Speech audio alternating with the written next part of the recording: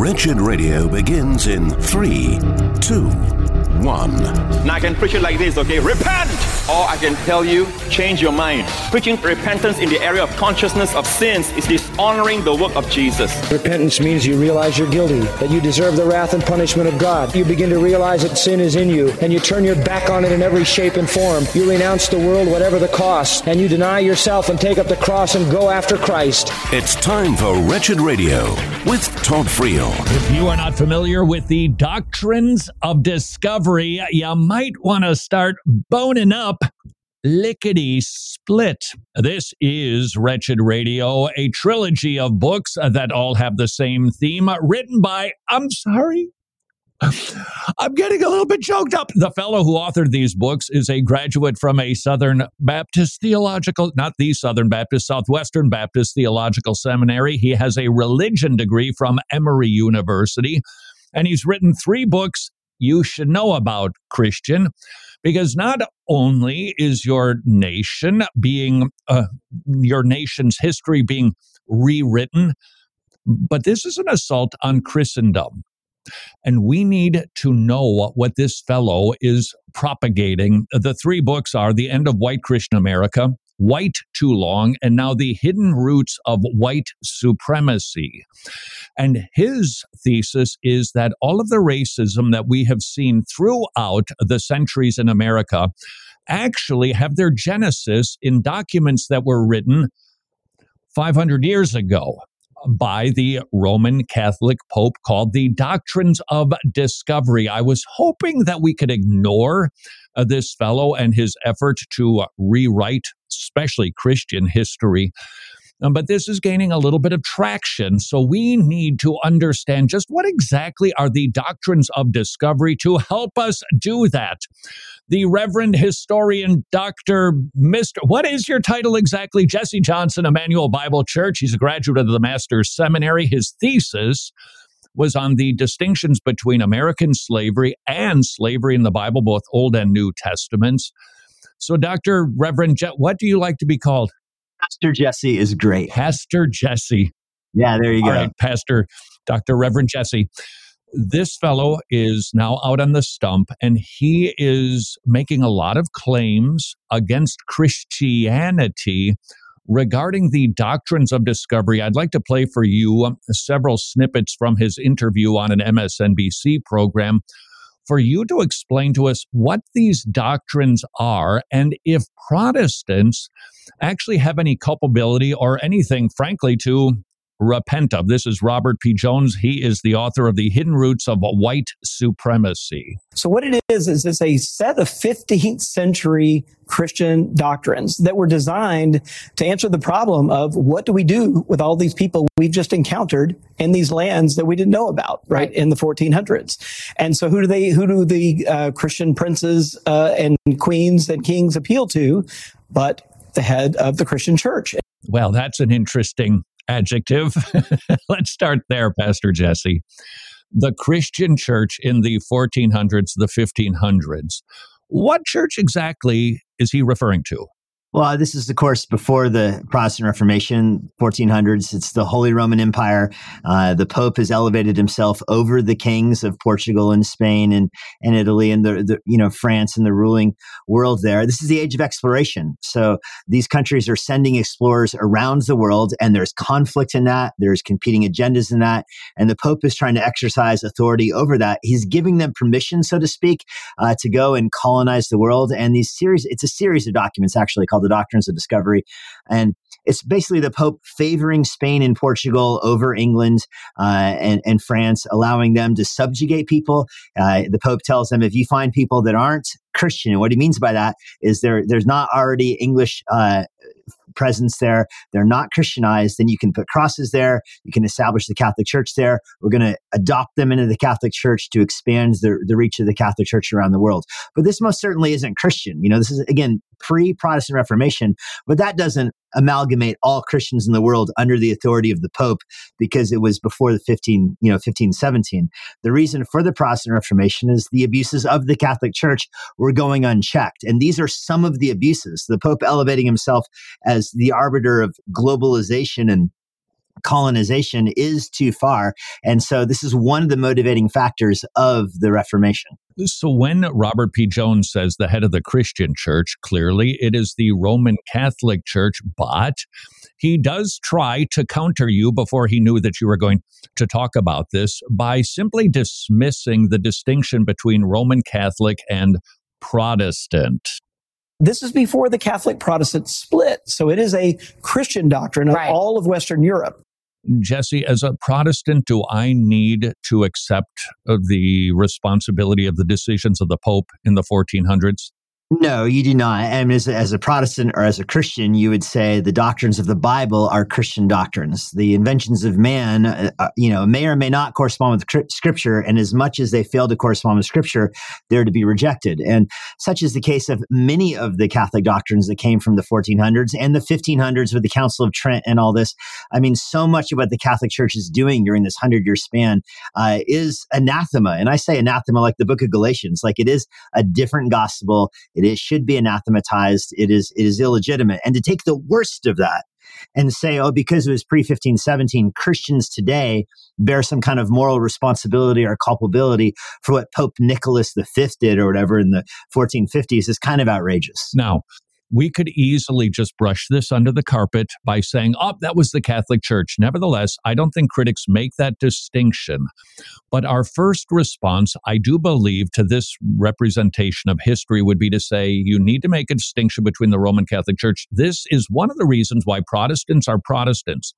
The Pope's edicts, the Pope's doctrines are not embraced by Protestants. So if you do have a concern or an accusation, bring it to the Vatican, but you can't lay it at the doorstep of Protestants. So I think that could be our first response. However, what I'd like to pursue further with you, Jesse, is responding to what these things are, to have an understanding of the doctrines of discovery so that we can either say, you know what, Robert P. Jones, we affirm your critiques, or no, you're just not seeing this historically accurately. So let's take a listen to how he describes just what these doctrines of discovery were to see if his history is accurate. His accusation now is that these doctrines were used for an awful lot of terrible behavior toward people who were not, you guessed it, Christians.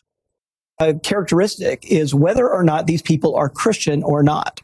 If they are not Christian, and if they are not already subjugated by a Christian power, then they essentially have no human rights. Did the doctrines of discovery subjugate people and remove any sort of human rights? Well, I think it goes too far to say it removes any sort of human rights, but certainly, newsflash, a lot of what the conquistadores did was very bad. The Spanish, and as they settled the New World, you remember the stories, I'm sure. Cortez burns his boats, takes his men ashore, and tells them, we're going to conquer this land or we're going to die. I mean, there's nobody here to help us. It's us, and it's victory or death. And they do conquest the Aztec Empire. He brought some slaves with him. He didn't, by and large, bring women with him.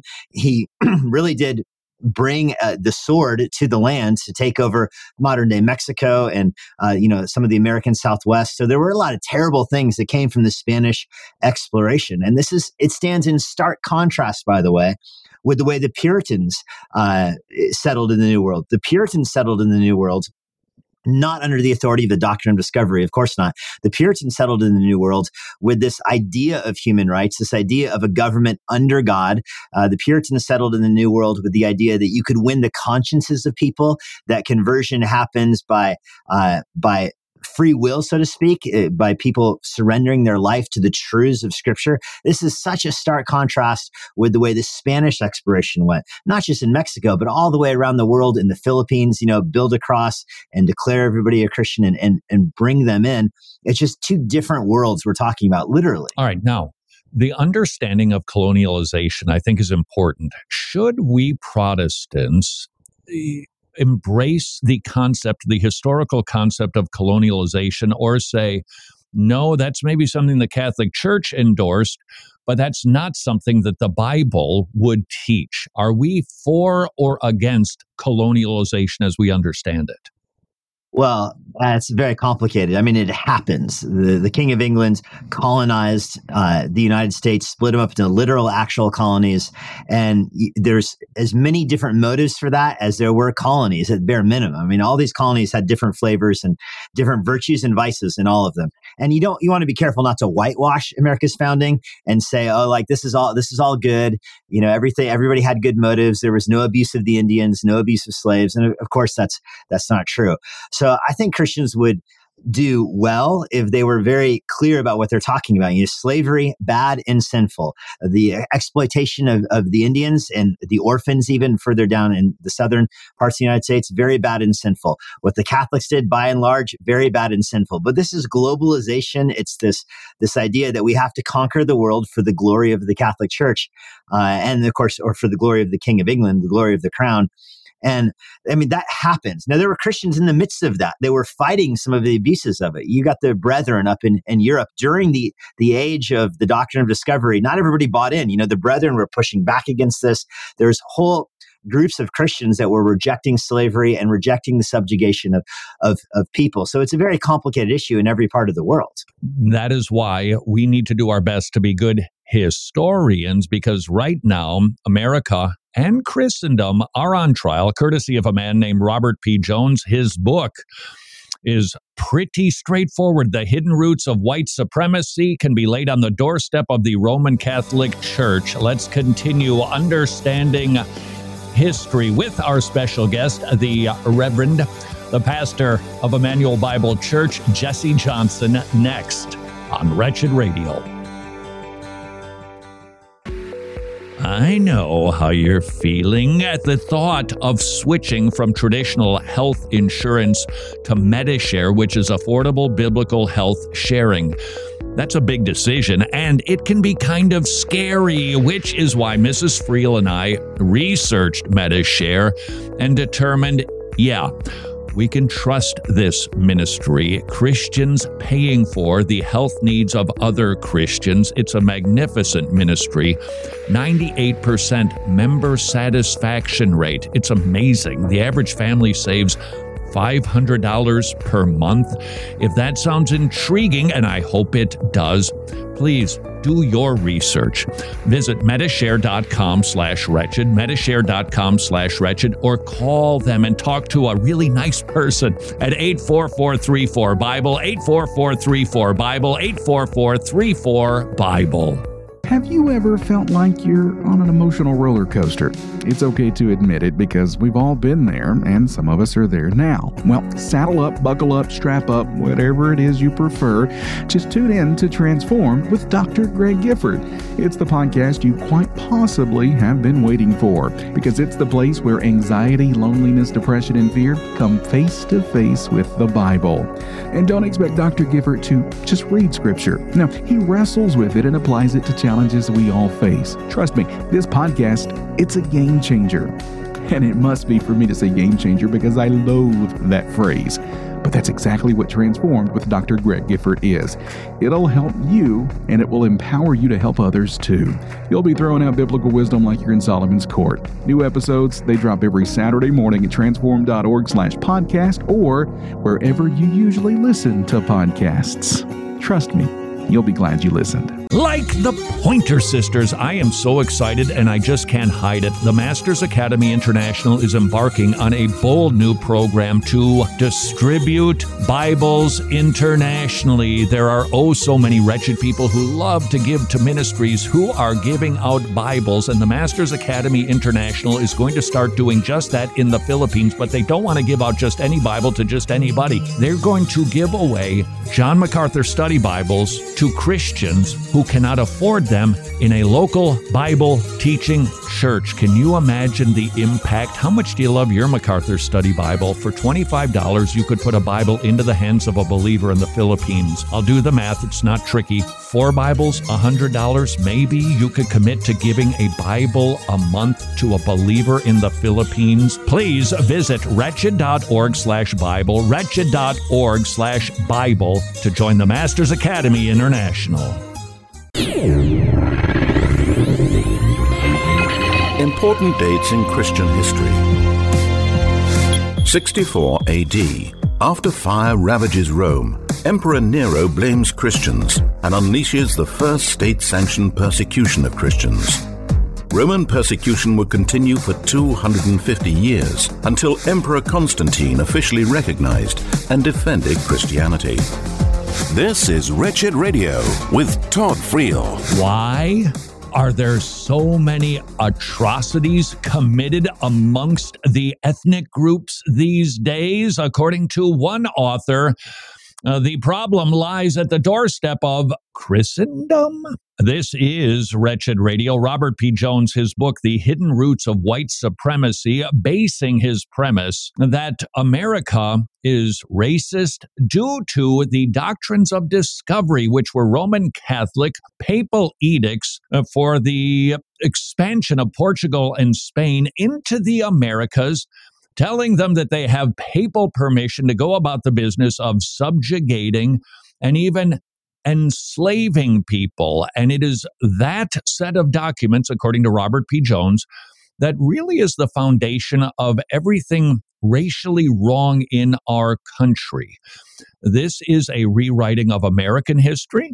This is also a rewriting of Christian history, and we do well to understand history so that we can respond when these arguments catch on, and they do catch on.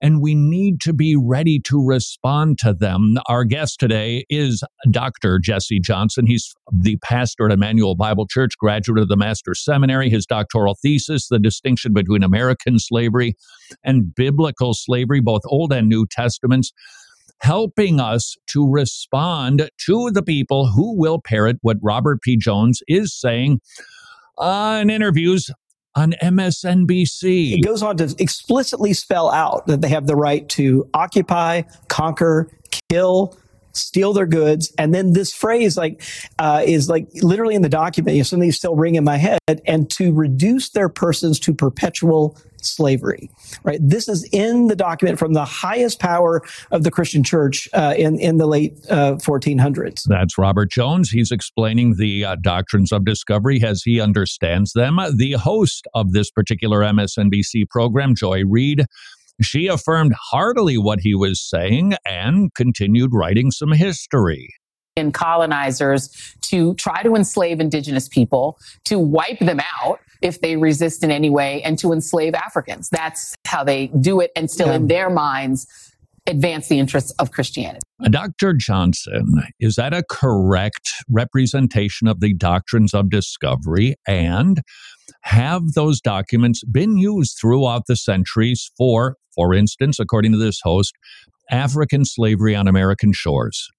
Yeah, I mean, yes, in some sense, the Portuguese did exploit slaves and export slaves from Africa into the New World. The Spanish did colonize Central America and Mexico up into the American Southwest, and they did so often very brutally. And, this should not be late-breaking news for us, that the slave trade was terrible and that the global colonization, especially as led by the Catholic Church, was particularly barbaric. To package it as white supremacy, though, is a little bit anachronistic, because you think, how did it actually play out? The Spanish landed, again, they didn't bring women with them, by and large. They did bring slaves.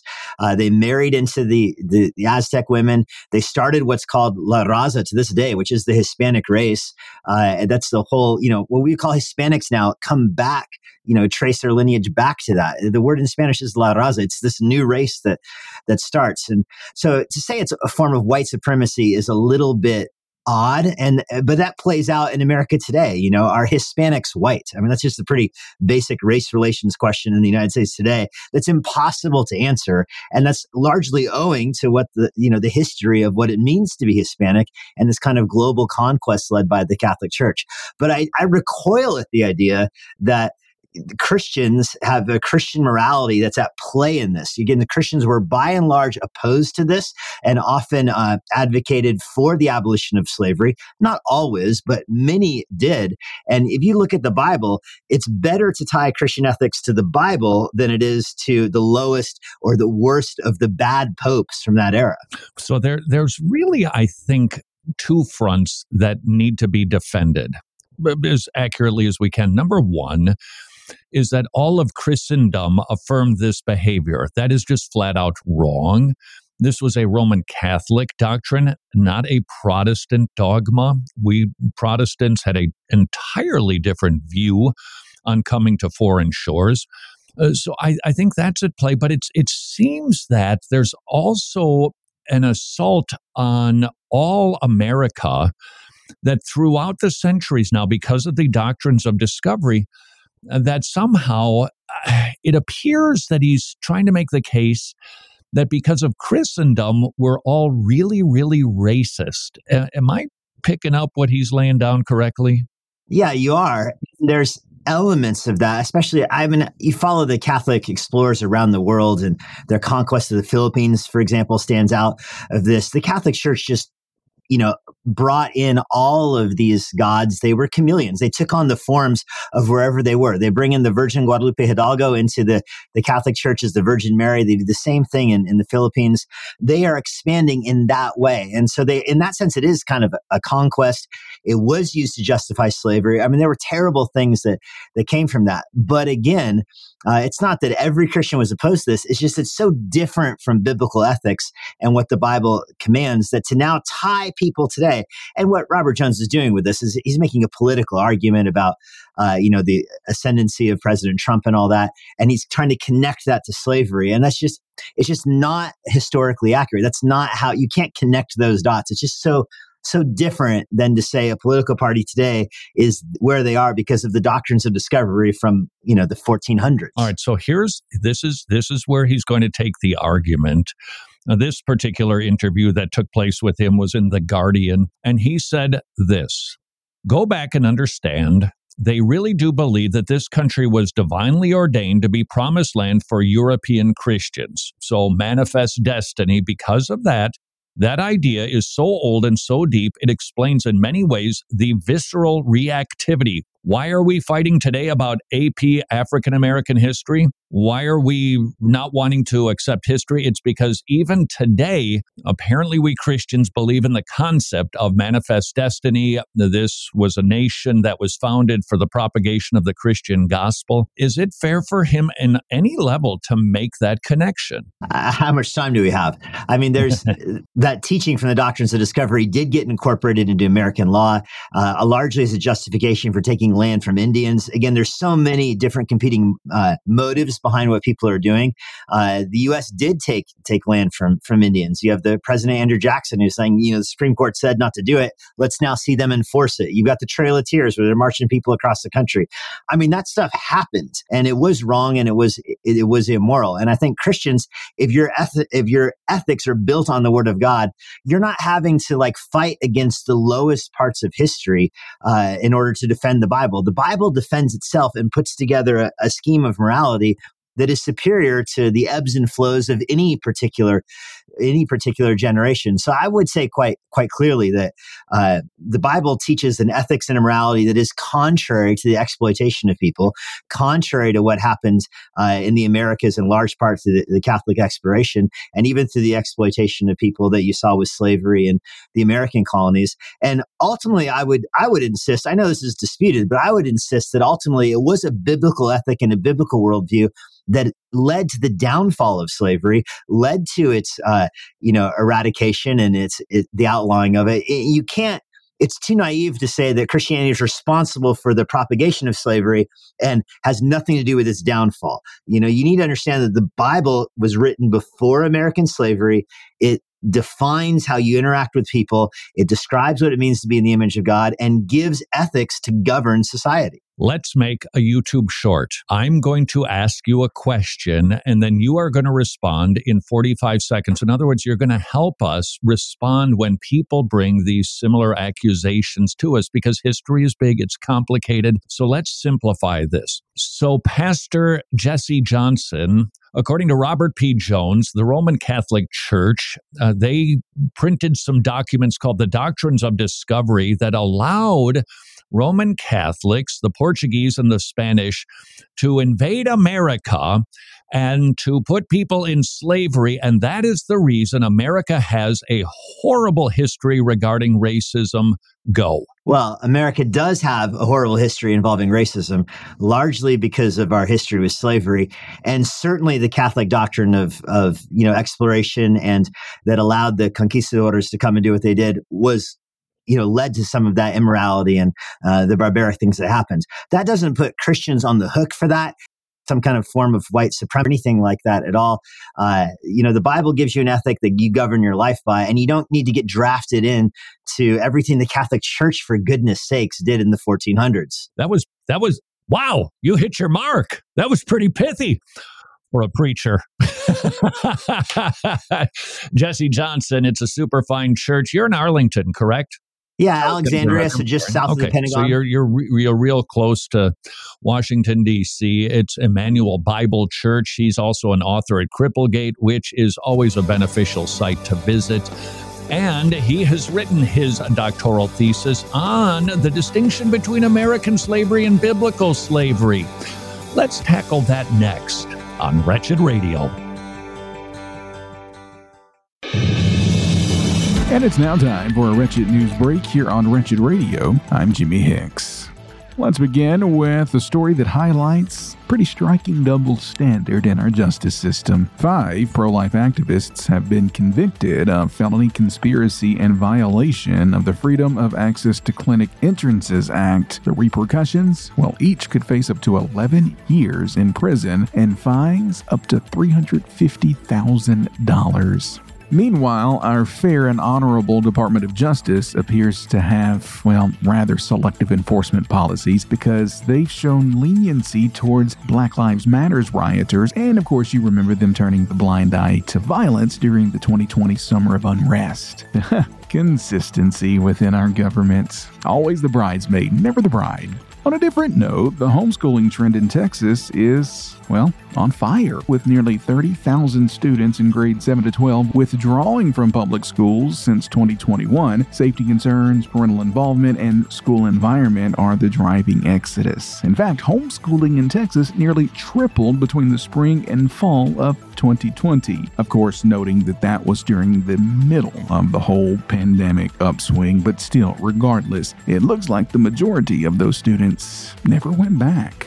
Now to California, where the state holds the honor of having the highest poverty rate in the United States. Not sure how much of an honor that is, but despite being the hub of tech billionaires and movie stars, 13.2% of the state's residents are experiencing poverty. But of course, California is not the only state with those types of issues. The median household income in the United States has dropped for the 3rd consecutive year, all thanks to the inflation that you better not call a recession happening in this country. The numbers have tumbled to just under $74,600, making a decline of over 2%. And here's a little behind the curtains for you. Most of the time, as I relay these news stories to you, I don't use a ton of the original story other than just to get the gist of what's there. And most of the things I disagree with, I just leave out totally. But this one... No, I couldn't leave it out. The story says, while it's difficult to point the finger at any one individual. Yeah, I would point the finger at one individual. Finally, our last story takes us to Pakistan, where a Christian couple finds themselves imprisoned after accusations of, get this, blasphemy. The evidence held against them? Well, pages of the Quran were found on top of the couple's roof. What were people doing on the couple's roof when they weren't home? That's the first question I have. And the couple's 3 young children are now living with another Christian family. And it is a reminder that we should continue praying for all of our persecuted brothers and sisters abroad. And that's been today's Wretched News Break. More Wretched Radio is straight ahead. I'm Jimmy Hicks. Books of the Bible. The Gospel is present throughout all of Scripture, beginning with the book of Genesis. Immediately after the fall, God promises a Messiah who will crush the head of the serpent. Even in the Garden of Eden, God was preparing the means of our salvation through Jesus Christ. This is Wretched Radio with Todd Friel. Does the Bible endorse slavery? This is Wretched Radio. Pastor Jesse Johnson, Emmanuel Bible Church, also author at Cripplegate, outstanding website. You should visit it regularly. I plagiarize from him regularly, although Unlike, I don't know, some preachers, I'm actually willing to give you credit, Jesse, for the great writing that you do. Well, these days, plagiarism doesn't seem to be a big deal. Your doctoral thesis was on the distinction between American slavery and biblical slavery, both Old and New Testaments. Let's see what, if any, distinctions there are between those two industries, to see how Christians respond to the accusation that the Bible supports American slavery. So, the big generalization, let's start there. What is the big difference or differences between American slavery and the slavery that we read about in the Bible? Well, American slavery at its core is the kidnapping and ownership of an individual in perpetuity. I mean, that's kind of the essence of American slavery. Biblical slavery in the Old Testament, certainly that existed in some of the Canaanite areas and some of the pagan nations. But in Israel, right in the Torah, in the book of Exodus, central to the Israelite understanding of slavery is that Israel would have a form of slavery, largely for the protection of the slaves themselves. It would be capped at 6 years of service as a slave. If a slave ran away from their master, they were granted freedom. It was against the Torah to send a runaway slave back to his former owner or master. Like, that was against the law. If a slave was injured, he was granted his freedom, or abused, he was granted his freedom. He got his freedom after 6 years. It was a capital crime in the Torah to be found in possession of somebody kidnapped for the purpose of slavery. So if you stole somebody for slavery and you were found in possession of that person, you would be put to death. So that right away shows the fundamental distinction between slavery in Israel and slavery in the United States. If that most basic part of Old Testament slavery was followed in the United States, there would have been no American slavery. With that generalization, you did say that this was primarily done for the protection of the slaves. Unpack that. Well, one of the most common ways that somebody entered slavery was through debt. They would be owing somebody a debt and they couldn't pay. And you just think of kind of the middle-age stories of the debtor's prison, where people are thrown in there until they can pay their debt, which of course is an impossibility. Israel structured around that by saying you could become a slave to alleviate your debt with a maximum term of 6 years. On the 7th year, you were granted your freedom. You had to have enough of your supplies to start a new life. And if you wanted to, after that 7th year, to return to your master, you could return to your master. You could go in willingly and say, I love Yahweh and I love my master, in front of a priest who puts the nail through your ear at the doorpost. And there's witnesses to this, so it wasn't compulsory. This was all designed to protect the family unit and to protect the livelihood of the slaves, those that enter into it because of their own debt. This was not God's design for people. And Paul picks this up in 1 Corinthians 7, where, Paul says, listen, freedom is better than slavery. We all understand that. But people found themselves in slavery through various circumstances, an injury, widowhood, selling your kids. You think of 2 Kings 4, where the woman says, she's weeping and she's like, my husband's died. My kid can't afford to work yet. I'm going to lose my kids to slavery. It was designed in that sense to alleviate the debt. And so Christian ethics, or Old Testament biblical ethics, come in and say, we're not just going to let families be ripped apart. We're not going to let people spend the rest of their life in slavery. We're going to give some guidance to this, that masters have to provide for their slaves for a period of 6 years, as really a way to foster a kind of healthy environment in Israel. That made Israel, by the way, stand out from the other nations. The nations around them had slaves without protections, without rights. They run away, they get beaten, they get killed, etc. Their kids are enslaved forever. Israel was just fundamentally different from that. Deuteronomy 4 says that's one of the reasons the nations are going to come to Israel and see God's wisdom and how they structured their government. That would be the difference between, we'll say, Old Testament slavery and the Mosaic laws that govern that institution and relationship, probably a better word, and American slavery. So American slavery, man selling forever till you die, mistreatment, and not being treated with a great deal of dignity. Yeah, and even in American slavery, I don't want to jump in on you here, but even in American slavery, there's this whole deprivation of rights. In Israel, slavery wasn't there. I mean, you think of the fourth commandment, right in the middle of the 10 commandments. The fourth commandment applies the day of rest to you, your slaves, any visitors, any foreigners in your household. Like that is in the 10 commandments. It's not confined to the fourth commandment. The idea is that God's commandments apply to all within Israel equally and without discrimination, even those who are enslaved. That's Old Testament Mosaic law. Let's fast forward to the New Testament because, of course, we have the book of Philemon. This is Paul sending a slave who had escaped, apparently run away, who got saved. How talk about problems. Sends him back. What's the difference between the institution that we read about in the New Testament versus what's described and defined in the Mosaic laws? Well, the New Testament, Greco-Roman Empire, Romans, very bad. The Romans took people into slavery by conquering their city. You rebelled against Rome, the whole city could be enslaved. They did kidnap people all the way around, North Saharan Africa, put them into slavery. They, brought in slaves from England and the British Isles. So the Romans definitely did kidnap people, sell them into slavery, treat them like property, deprive them of rights and all of that. The church is growing up in the middle of that. So it's fascinating to see how Paul interacts with that. I mean, first of all, the New Testament takes the concept of slavery and applies it to Christians and positively and negatively. You were a slave to God, a slave to sin through your redemption, which is a slave market term. The word redemption is a word from the slave market, where somebody would purchase somebody with a cost from the slave market. The Bible speaks of us as slaves to sin, redeemed by Christ. God chose us, paid for us, ransomed us. We now have our freedom, but in our freedom, we're now doulos in Christos. We're a slave of Christ as a Christian. So you have freedom from the law, freedom from the power of sin, freedom from the slavery of sin, but you have a new master who cares for you and loves with you, Christ. Now, the ethics then, as that relates, throughout the New Testament, Paul didn't lead the charge to overthrow Roman slavery. It would not have been in his capacity to do. Had that been his goal, he could not have achieved it. But instead, Paul really does undercut and undermine the Roman institution of slavery by what happens in Philemon. Onesimus is a slave, runs away. He's useful. Onesimus is a pun. He's useful to Paul. Paul finds him as useful and then sends him back to Philemon. Paul could have kept Onesimus forever and ever with a clean conscience. After all, the Old Testament law forbid him from sending Onesimus back as a runaway slave.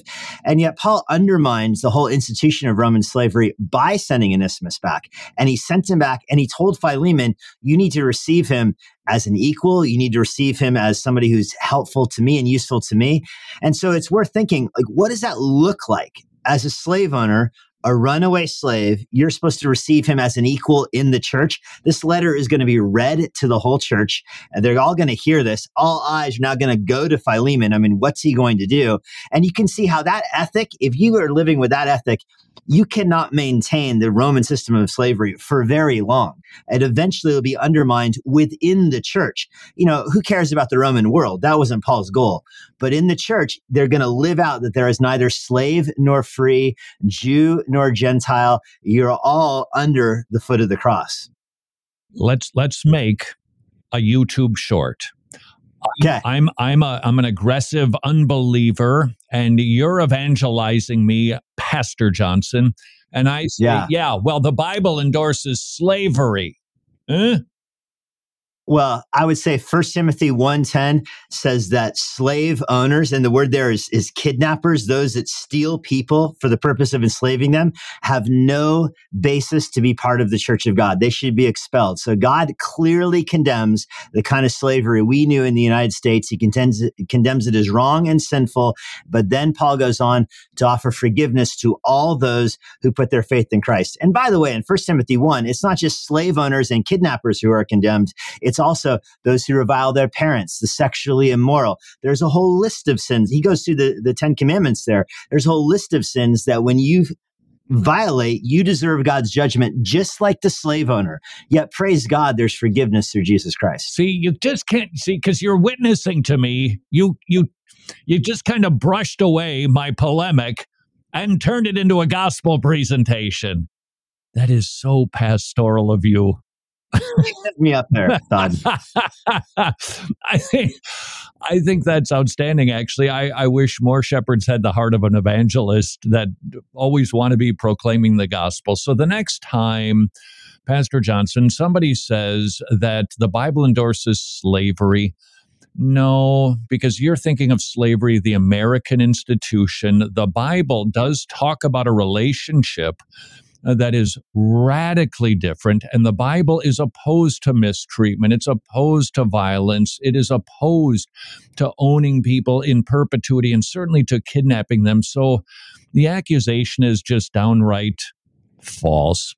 Pastor Johnson, continue to be a good shepherd, continue to be a great evangelist, and keep writing stuff for Cripplegate, because I can use your material like nobody's business.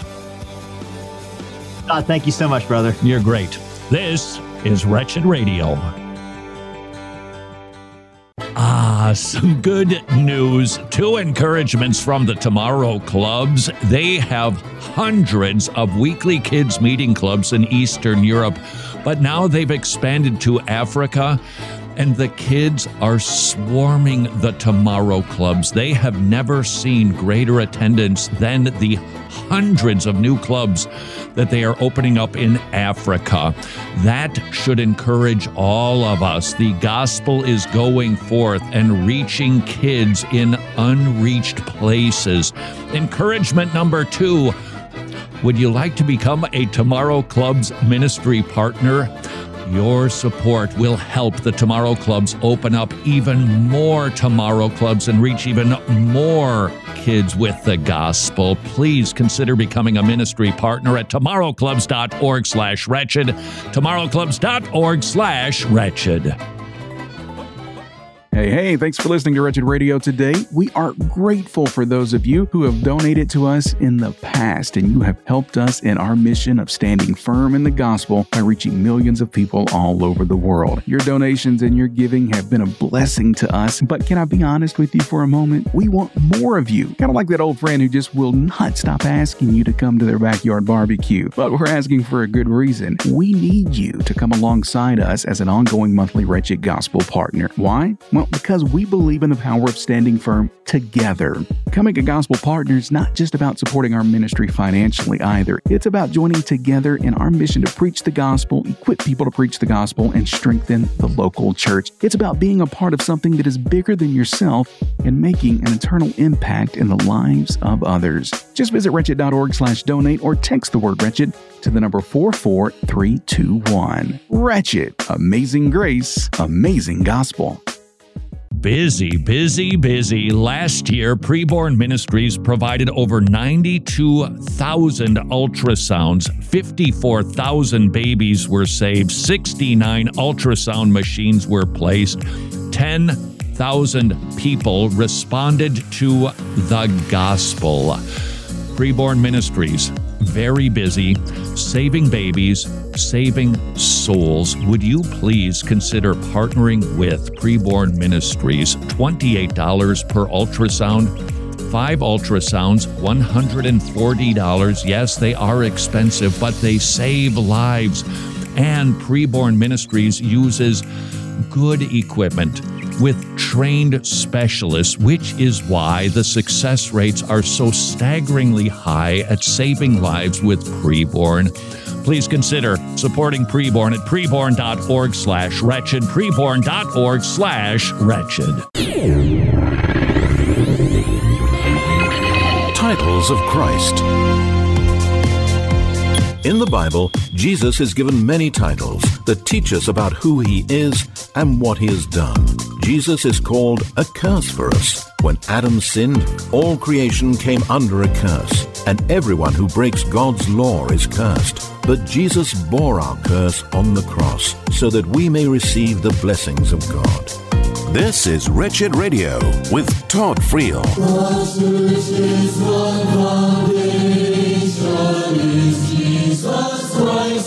Church news.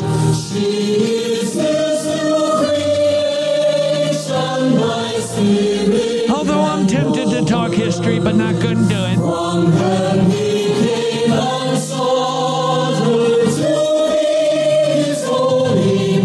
Wouldn't be prudent.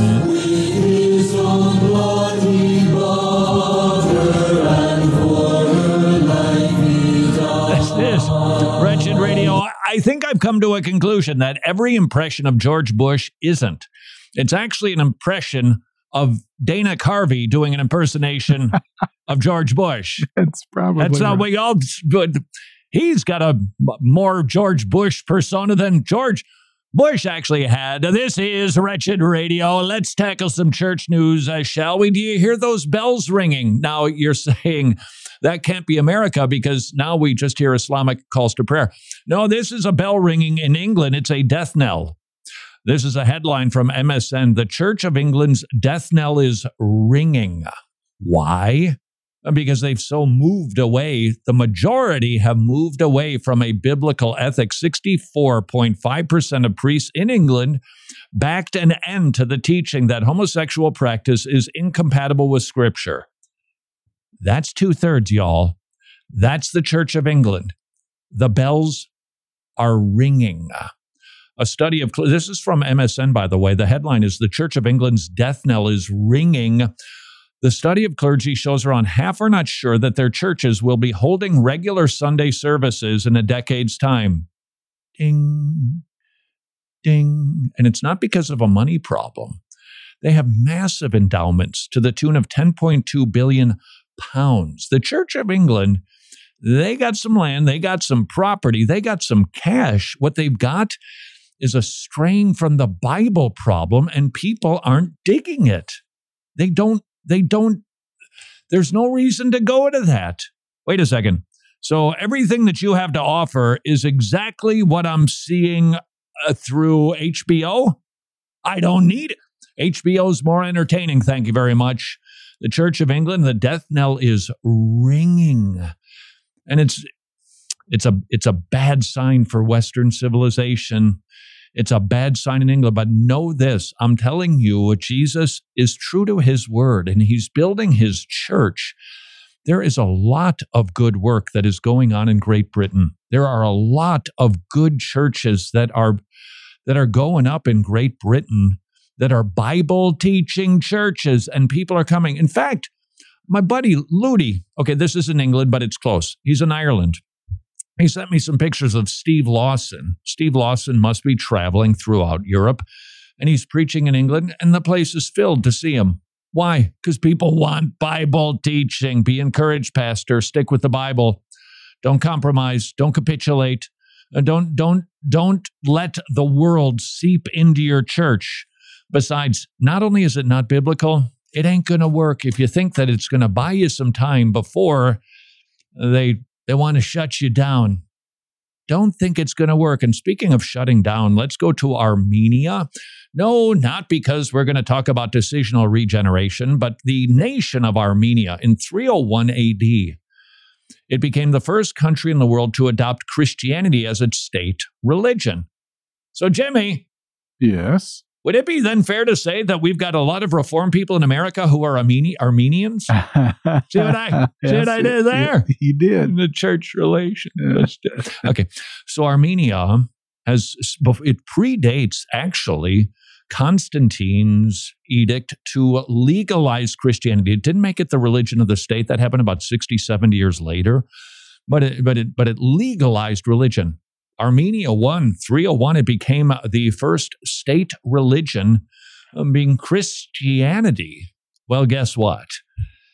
The Armenians, boy, have they experienced genocide. And guess what? It's going on again. There's a blockade to the only road connecting Armenia to a region I can't pronounce.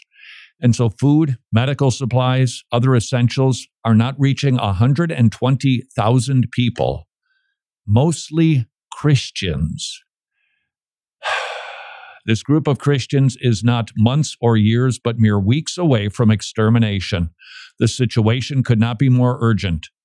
A line of 19 trucks, 360 tons of food has been parked for 2 weeks waiting for permission to cross the corridor. Natural gas has been cut off since March. That's got to be fun, and won't it be great this winter? And other energy supplies remain spotty at best. Families separated, surgeries canceled. Please be praying for brothers and sisters around the globe who are being persecuted. A reminder The world doesn't discriminate. You got a cross, they don't like you because they didn't like the one who hung on that cross. This is a study about pastors. I think, maybe, possibly, I referenced this a few days ago. As pastors age, majority struggle to find mature young Christian successors. Uh-oh. Average age of a pastor in this country is 52. And that ain't necessarily bad as long as you got a bunch of people in the funnel, but it appears that that funnel is not as full as it once was. And so they are wondering, well, who's going to take our place here? Researchers found 75% of pastors somewhat agree with the statement it's becoming harder to find mature young Christians who want to be pastors. Only 16% of pastors are under the age of 40. Whoa. Just wondering, possibly. This is not by any means to besmirch seminaries at all, but perhaps an encouragement to local churches to be fostering future replacements for the pastor inside of your church. Now, send them off to seminary if you want to, or train them up there. Either method, I think, is perfectly acceptable. But I wonder how many churches actually identify young men to say, let's nurture that. Let's grow that. Let's mature that. I know we got a lot of stuff going on, but if we want our pulpits to be filled, we might want to be thinking about what the local church could be doing to grow some pastors up. And speaking of filling pulpits, can you guess where I'm going with this one, Jimmy? The Masters Academy International does just that internationally. These are seminarians from the Master Sem. They go back home and they teach other pastors how to become pastors. I was just reading the newsletter from Johnny Gravino. What's the name of the island off of Italy? The Italians love to go there for summer vacation. Not Sardinia. Is it Sardinia? It's an island off of Italy. And there were a number of Christians there who actually invited Johnny to come over. They're going to be doing some training in this very underserved island. And they're going to have to put up with the glorious scenery. So sometimes it isn't easy to be a teacher at TMAI, but it's just an encouragement. TMAI, I'm telling you, they're crushing it. They are planting these seminaries, these little mini seminaries around the globe that are training pastors. That's something we can be encouraged by, even as we pray for our brothers and sisters. If you want to support the great ministry of TMAI, you can do that at wretched.org/pastor, wretched.org/pastor. Hey, guess what? What, Jimmy? You were right. Wow. I'm sorry. Wait, my thing cut out. What did you say? You were right. Cut out again. One more time. You were. Okay. Sardinia is right. Oh, was I right? Yes, you were. How did you unearth that quickly? Google is my friend. I see. So you are artificial intelligence. Got it. I'm tracking with you. Israel, archaeologists, we don't need this, but we've never had an archaeological discovery that contradicted the Bible. Remember, we don't base our faith on archaeology. But we should anticipate that anytime archaeologists dig something up that is defined or described in the Bible, it's going to be accurate, and it always has been, including now these steps. The Pool of Siloam hasn't been seen for 2,000 years. It's going to be open to the public for the first time in the near future. Oh, the Pool of Siloam, we saw magnificent healing there. Isn't it always? Was reading through Acts. Yeah. I'm reading through Acts. Just trying to remember what I'm reading. Because I just finished up Acts 17. He's in Thessalonica. He's reasoning with people from the scriptures. The Messiah had to suffer, die, and rise from the dead. He's then doing open-air preaching in the Areopagus. He does some great gospel presentation work there. But was reading through some of the healings in the book of Acts and how the Pharisees, they knew and that these healings happen. Hey, look, a great miracle has happened here. We know that this could catch on. How do we stifle it? What? How's about, hey, maybe we should change our mind and receive the good news that our Messiah has come? No. What's the moral to that particular story? Miracles don't really convert people. It's the Word of God. Faith comes from hearing, and hearing not from miracles, healing not from archaeological discoveries. Conversion, faith comes from hearing the Word of God. When you witness, you can bring your archaeological evidence that the Bible is accurate, but the only thing that's going to convert a dead human heart is the Word. And until tomorrow, go serve your King.